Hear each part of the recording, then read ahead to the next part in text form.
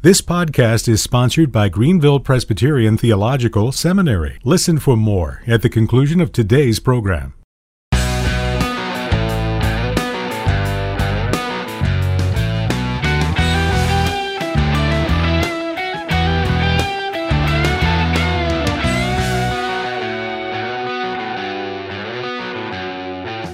Welcome to Mortification of Spin, a casual conversation about things that count, with Carl Trueman and Todd Pruitt. Mortification of Spin is a weekly podcast from the Alliance of Confessing Evangelicals. Let's join this week's conversation.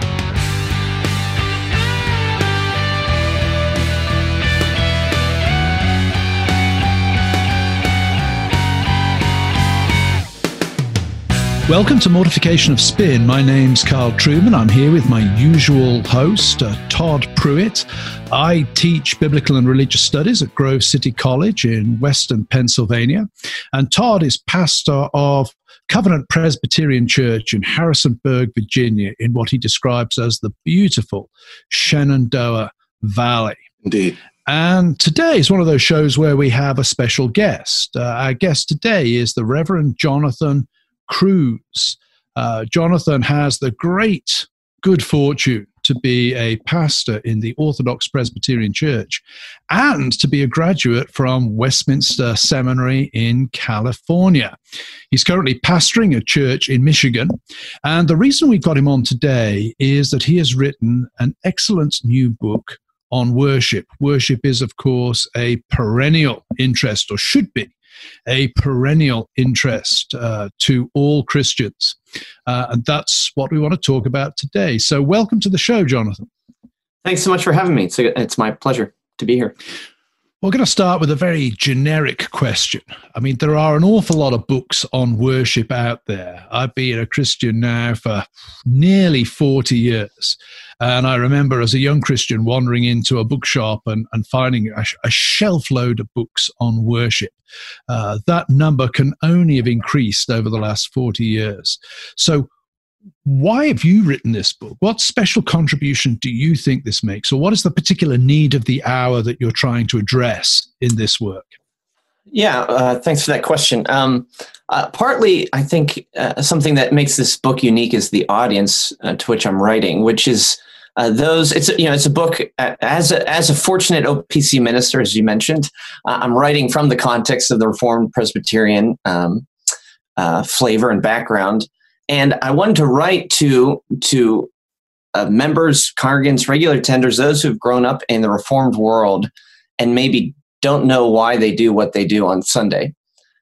And one of the reasons I had that desire was from an embarrassing experience pretty much right into seminary. We just moved to California, and we were attending a United Reformed church for a while. And one Sunday after service, I was having a conversation with the minister about the Lord's Supper. That's the subject that came up. And he made some disparaging comment about how many Christians think the Lord's Supper is just a memorial meal. And I said, well, isn't it? And here I had grown up in the Presbyterian Reformed context. And he just looked at me just kind of like, he couldn't believe that those words even came out of my mouth. And he said, even your confession, Jonathan, your Westminster confession says it isn't that. And I was embarrassed, and it made me think, what else in worship have I been taking for granted all these years, or not considering more carefully? I'm not faulting necessarily my pastors or the elders, but when it's just something that you go through the motions every Sunday, and you and not just the Lord's Supper, but all of worship, you arrive when you're supposed to, you stand when they tell you to, you sit when they tell you to, you open up the hymnal here, you put your check in the offering plate. At this point, how am I just going through the motions without realizing what those motions mean? So a very large portion of that book is written for people who might have been like me, who find themselves very much at home in a Reformed setting with Reformed liturgy, but perhaps the wonder of all of that has worn off. Kind of like you've heard the anecdote of the two fish, right? The one fish says to the other, the water's great today. And the other fish says, what's water, right? Just so used to it, you're not even thinking about it anymore.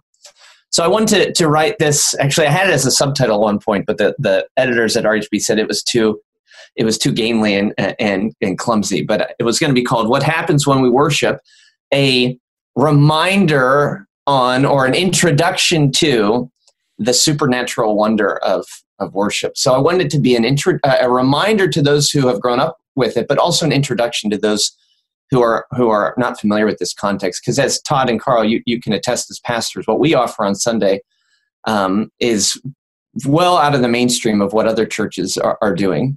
And so hopefully it serves that twofold purpose, helping people know what they believe and what they do every Sunday who are used to this setting, but then also people who aren't familiar with it, trying to winsomely invite them to it. It's not a denunciation of other traditions, but I just tried to just open up the beauties of ordinary worship, Reformed worship, and say, isn't this wonderful what we get in this? We don't need anything more. And so that's what the book sets out to accomplish. Can I just say it's somewhat ironic that RHB, a notorious Puritan press, would criticize a subtitle for being too long. I know, that's what I thought too. Exactly. That's what I thought too. So no, yeah, there must be a bunch of compromised lightweights, I think, taking over that press. So I think in the end they made the right call though.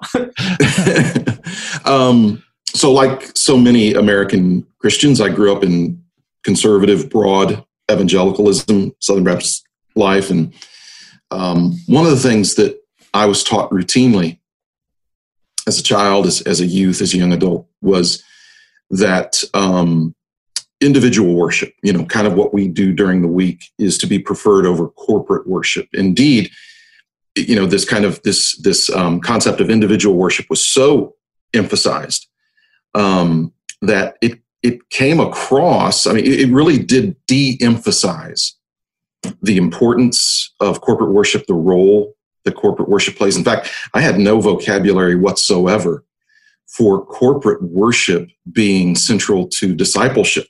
You would hear routinely kind of cavalier remarks about, going to church on Sundays. What really matters is what you're doing during the week. Mm-hmm. This doesn't matter nearly as much as what you're doing in the week, that kind of thing. And there was really kind of a dichotomy set up where what we did, and this was ironic because it was coming from a conservative evangelical church, and you really kind of couldn't help but get the message that the least important thing we did all week was attend worship. And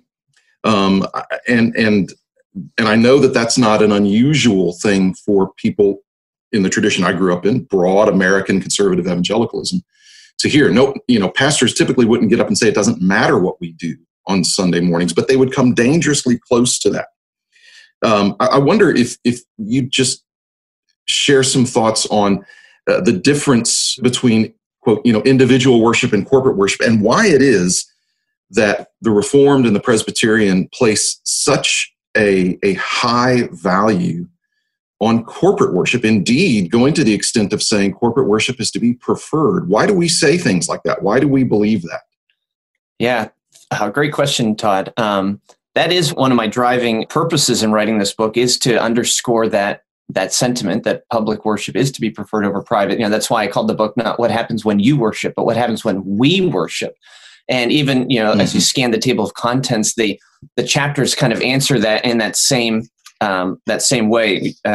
We meet with God, or God calls us, or God feasts with us, or we sing a new song. It's all about what we're doing corporately. And I guess the first thing I'd want to say is it's not that we're trying to discredit or discount private worship, family worship. Romans 12 says our whole lives are to be a sacrifice, a living sacrifice offered up to God. But the point of emphasizing corporate worship is really just acknowledging what God himself emphasizes. David Clarkson, the Puritan, has that great treatise, Public Worship is to be preferred before private, and he bases that off of Psalm 87, which says, the Lord loves the gates of Zion more than the dwellings of Jacob. More than all the private homes of the Israelites, he loves Zion, the city where they all come together. And we need to recognize that it's in God's house, on God's day, where we meet with God in a special way. It's what goes on at church on Sunday that actually feeds and fuels our private and family devotions throughout the week. So without corporate worship, the others would die as well. So Reformed theology, we refer to what goes on in worship as the ordinary means of grace. We don't call them the only means of grace. So we're not saying that that's the only way that you can ever encounter God or ever have a spiritual experience. But this is where God if you want to find him, this is where he will be. So true believers build a relationship with God upon the certainty of meeting with him at his house, not on the vain hopes of running into him somewhere else. Just like if you need to go to the doctor's office, you don't go to the grocery store and hope you bump into him in the aisle. Oh, maybe he can assist me. No, you make an appointment and you go and see him. So as God's people together corporately, we go to God's house on God's day because that's what he desires. And God is most glorified in corporate worship. His glory is too grand just to be encompassed by what I can do by myself, curled up, on a cozy December morning with a cup of coffee and a good book. That's, some people say that's all the church I need. No, it's not. And that's not how God is most glorified. He's most glorified in the assembly, right? That's Old Testament language carried over into the New Testament, ecclesia, the church, the called out ones, plural. This is what God desires. This is what God delights in. And this is what ultimately will be good for us spiritually. And one of the hopes I know that we pastors have is that in the latest, kind of crisis we're involved in, where we've been isolated and services for several months were canceled. In fact, in some denominations like the United Methodists, they still have not been granted by their bishops the right to gather corporately, which is crazy. But one of the things that we've been, pastors have been trying to say is that church, by its very definition, means a gathering. And so if in a certain crisis, by necessity, we have to do something else, we understand that a moment like that can arise.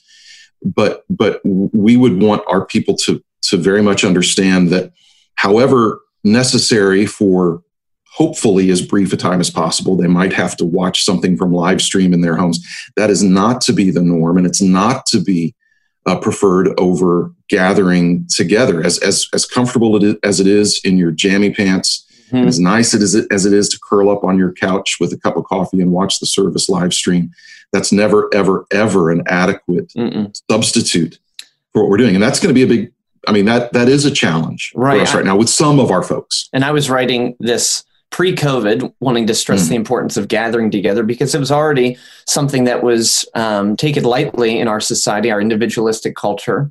And now even more so, I kind of wish I could go back and amplify those passages in the book that talk about the importance of corporate worship. But yeah, I was even thinking I'd love to get your guys' wisdom on this. It makes it very difficult. Zoom makes things difficult. It's a blessing. Yeah. And then though, it's this easy out for some people. And I would even want to say that while I recognize, and I'd be willing to hear what you think about this, but while I recognize there's a place for that, during a time of crisis, you could be at home watching, if you're vulnerable and all that stuff. Even so, if you're at home watching, you're not participating in corporate worship. You're watching corporate worship happen, but you're not part of it. And I know that I've had disagreements with other brothers that I appreciate, who would say, well, but united by the Spirit, we are together. Well, yes, we are united by the Spirit, but how is that going to get you the Lord's Supper? and any number of other things that I would have to say, we have to draw a line and say, even that is not corporate worship. I think it's what I like to say is we're providing a service to enhance your family worship or your private worship. Yeah. But it's just not the same as being a church. I don't know what you would say to that. Right. Well, I would agree. And particularly, and Carl and I have talked about this a lot in the past, is that we're not Gnostics. The body matters. Yeah. And Carl has said quite a few things in the past about how, preaching via, to people through a screen or receiving the word preached through a screen is not the same thing. And I think, Carl, you've made the point that even churches that do their preaching via screen, long distance to several campuses, they don't do that with their music because people wouldn't want that. They want the live musicians. But for some reason, we think then that the preacher can be brought to us electronically. But again, we're not Gnostics. And when the Bible gives instruction to the church, I don't know of a single instance where the Bible speaks of the church just in its universal form where we're united in the communion of saints. But when the Bible's giving instructions for the church, it's giving instructions typically to specific local congregations or to the church as she is assembled in local congregations. Yeah, absolutely. Yeah, I'm currently reading Khaled Anatolios' new book, Deification Through the Cross. He wrote a superb book on Nicaea about 7 or 8 years ago, and his latest book is really an attempt to look at Eastern Orthodox liturgy through the lens of early church Trinitarianism, the Chalcedonian formula, etc. And it's fascinating seeing how I have very little exposure to Eastern Orthodoxy in practice. What's interesting about this book is how he stresses again and again that Eastern Orthodox worship is not a response to salvation so much as it is a constituent part of what it means to be saved. Now, obviously, we're going to have significant differences with the Eastern Orthodox on that, but that's it. The striking thing is how Eastern Orthodoxy moves from, we might say, theology proper to salvation to practical liturgical church life. And I wonder, Jonathan, if you might want to talk about how, it's one thing for us to sit here and lament that people don't get worship. What's striking about Anatolios' book is that clearly, if you get Eastern Orthodoxy, by definition, you've got their form of worship. If there's a way that we can somehow, as Reformed people, not present, theology over here and worship over there and somehow kind of try to tie the two together, but other ways that we could think about presenting them as an integral whole. I often think, I've stressed this in class, when the Heidelberg Catechism deals with the church under the category of grace, not gratitude. The church is an act of God. It's not a human response to an act of God. Are the ways that in the regular teaching of the church that I would say, if you ask me one thing I admire about Eastern Orthodoxy at this point reading the book, it's the seamless way it moves from the doctrine of God to the doctrine of the people of God. Are the ways that we could perhaps draw on our own tradition to make that tight connection? Interesting question. Yeah, I think, again, an emphasis on the catechetical, to use that word maybe, nature of worship, in that where are you going to best learn of God and who God is and what he has done? I learned a lot in seminary, no doubt, and reading systematic theologies. But where God makes himself especially known is before his corporate people, his gathered people in worship, where his word is opened up and proclaimed, where he reveals the nature of his law and his gospel. As we hear the law read, we confess our sins, and then he proclaims free pardon in Jesus Christ through the minister's declaration of assurance. Here, it's in this setting of the church where we best come to know the God whom we serve. Yeah, and one of the things that has been important to me to try to teach and to try to get folks to get a grip on is that in the preaching of the word, we're doing something very different than we're doing in a classroom. What we do in a classroom is really important, but preaching is really different. Preaching is a plea, and that oftentimes, if I'm teaching a Sunday school class, I'm wanting to get the content. Here's the points I want you to try to remember. Here are the constituent parts of the whole. When I'm preaching, the thing that's added to all of that, which is unique, is this call to behold your God, to be in awe of him. And that is kind of the chief application I have. Now, there's going to be other applications depending on the kind of text we're preaching and what the text is dealing with. But above all, what I'm appealing for is for God's people to behold their God, to know God. And that's so central to our worship.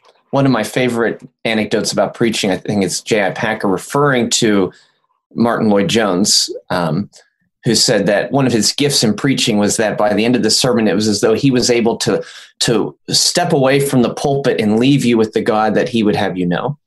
And I think that is certainly the call of the preacher. And again, another difference between preaching in the classroom is those beautiful words of the Second Helvetic, which says the preaching of the Word of God is the Word of God. You can't say that about Sunday school. You can't say that about the doctrine of God, theology proper is taught, even from an esteemed seminary like Westminster Seminary, California, or any other institution, right? When we come to church and we sit under the authoritative Word of God, we are beholding God. We are meeting with God. He himself is speaking. Mm-hmm. Yeah. What do you think about liturgical structure, Jonathan? Is it important that services dramatize the gospel in the way that the elements of worship are put together?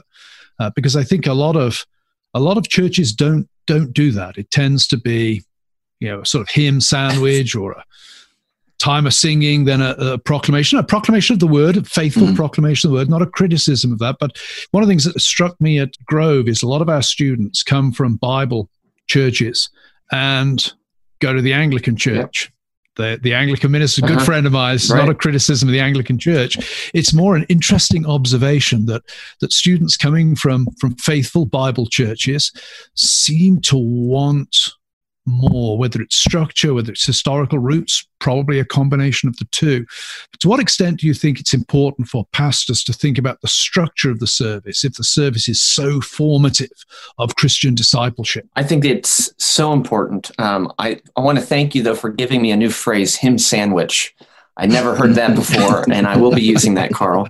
Yeah, that's a British phrase, I think. Or if you're in Scotland, we call it the psalm sandwich. You're right. I mean, that is, I think, your average evangelical church. You come in, there's announcements. We sing for 20 minutes, maybe 10 minutes prayer, 30 minutes sermon, then you sing again.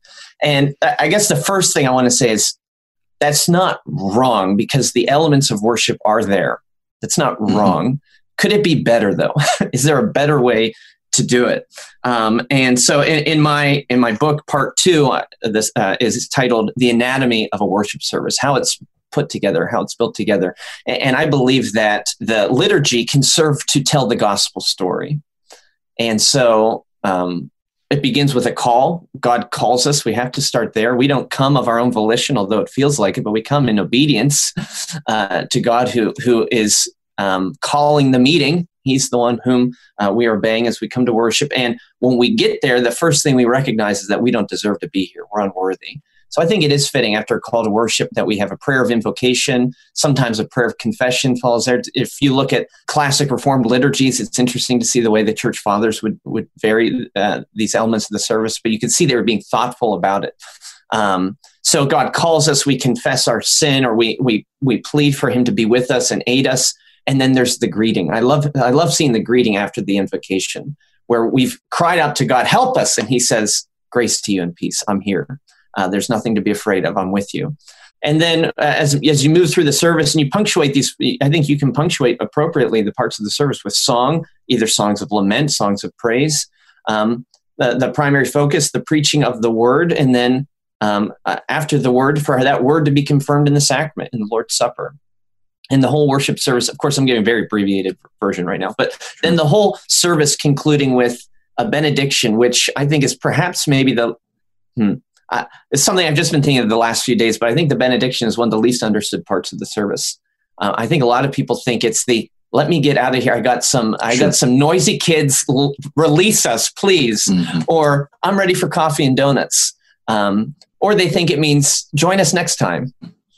It surprised me. I was rebuked when I was, I wouldn't say young because I wasn't a pastor, so I was middle-aged anyway, but was rebuked for giving doxologies instead of benedictions at the end of the service. And it surprises me even today how often I'll hear a doxology. I mean, once you've been done for something, you're hypersensitive to it, but how often pastors give doxologies at the end of the service rather than benediction. But I've never been able to, I don't speak up about it because it feels terribly pedantic to me. But on the other hand, it's kind of important. It is. In the one you have, a plea to God or an ascription of praise to God, but the benediction is God's final word to us. So I want people to see that the worship it's God's meeting place. So he gets the first word in the call and he gets the final word in the benediction. And that final word is a word of grace and peace.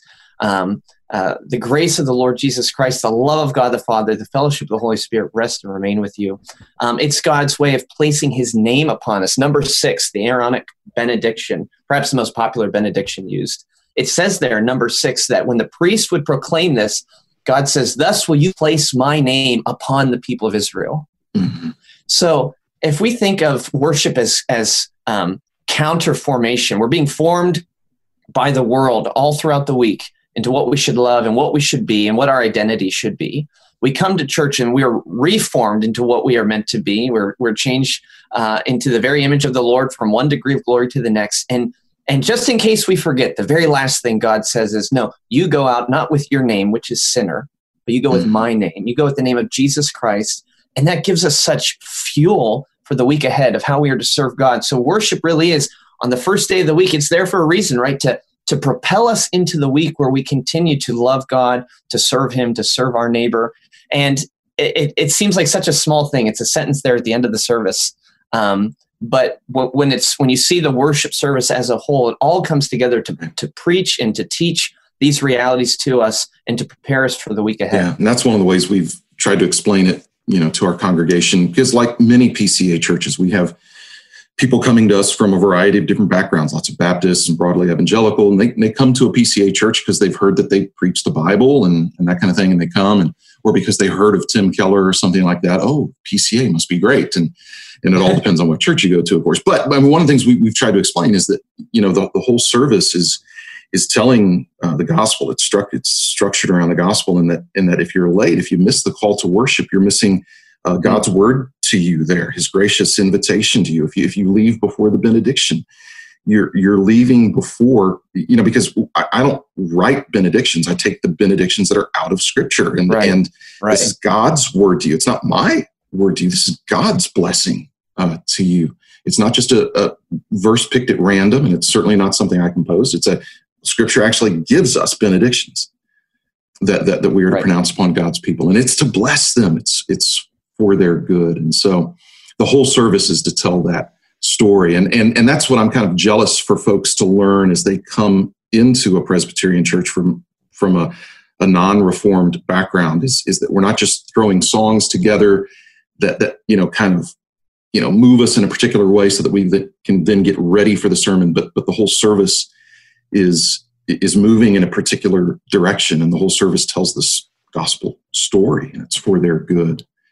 And I just think that is something that many people just miss, or they take for granted, or they've forgotten. Yeah. And again, that's why I wanted to put this book together, so that people could read this and say, oh, I didn't, a whole chapter on a benediction. I didn't realize just all that was having a benediction, or a whole chapter on the reading of the law and the assurance of pardon, so that people kind of wake up in worship, or are paying attention and realizing I'm meeting with God right now, and only good things can happen when I'm in Jesus Christ. Right. Yeah. Well, I mean, obviously, worship is the most important thing. It's what we will be doing in eternity. It's to be the center of our lives. And so how we worship and what we understand about worship in this fallen world is awfully important. And so it's good that people like you, Jonathan, continue to write about it, continue to instruct and make an appeal to God's people to understand and appreciate why we go to the efforts we go to frustrate them by not making it just like every other service, but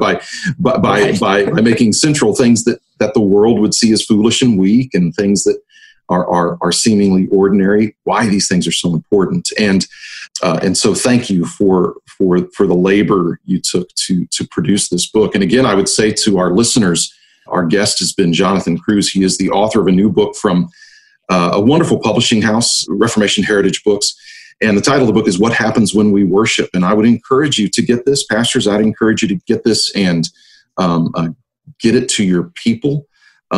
Sunday school teachers, this might be a great book to use along with teaching a Sunday school class on worship. There's all kinds of ways this book can be used helpfully to encourage our people and to help them treasure why it is we do what we do on the Lord's Day. So, Jonathan, thanks so much for joining us today. Thank you for having me. Absolutely. And to our listeners, please visit our website, mortificationofspin.org. And there you can click on a link to win a copy of Jonathan's book, What Happens When We Worship. And so we would encourage you to go there and do that. And while you're there, keep in mind that Mortification of Spin is a listener-supported podcast. If you'd like to make a donation to the Alliance of Confessing Evangelicals so that they can continue to supply you with this content, then you can certainly do that. We're so glad you joined us today. We look forward to being with you next time on Mortification of Spin. Well, this next and final song is going to be one that has made me pretty famous over the last few years. Therefore, we're going to finish off with this one. It's called Looking for a City. I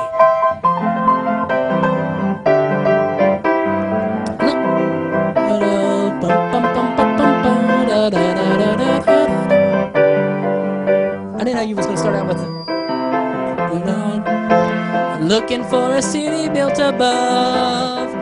Looking for a city where we'll never die, where the saint in millions never say goodbye. Thanks for listening to Mortification of Spin, a podcast of the Alliance of Confessing Evangelicals. For more on topics like this, visit mortificationofspin.org, where you can find other articles by Carl and Todd, browse the archive of past episodes, and make a donation. We'll talk to you next time on Mortification of Spin.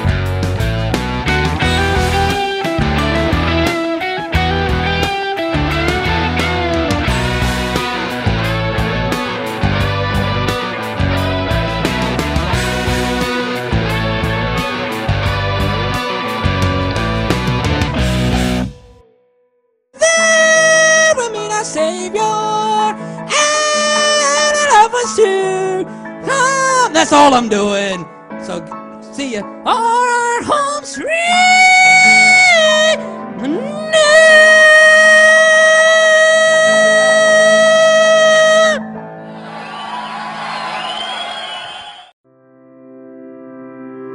Hello, I'm Jonathan Master, president of Greenville Presbyterian Theological Seminary. When I look back at what first drew me to the Alliance, it was Dr. Boyce speaking about the great need for reformation and a return to historic Reformed confessions, biblical preaching, and thoughtful worship. Given the changes in our culture since then, that need is even greater today. The church today needs bold proclamation of sound doctrine, clear teaching of the Bible, and worship that is God-honoring and full of reverence and joy. At Greenville Seminary, we aim to meet this need by equipping men for pastoral ministry, men who are courageously committed to the truth, who are Christ-like in their character, committed to prayer, and called to be ministers of God's Word in local churches. If you're interested in learning more about Greenville Seminary, either as a prospective student or as an interested friend, visit us at gpts.edu. Greenville Seminary, equipping preachers, pastors, and churchmen for Christ's kingdom among the nations.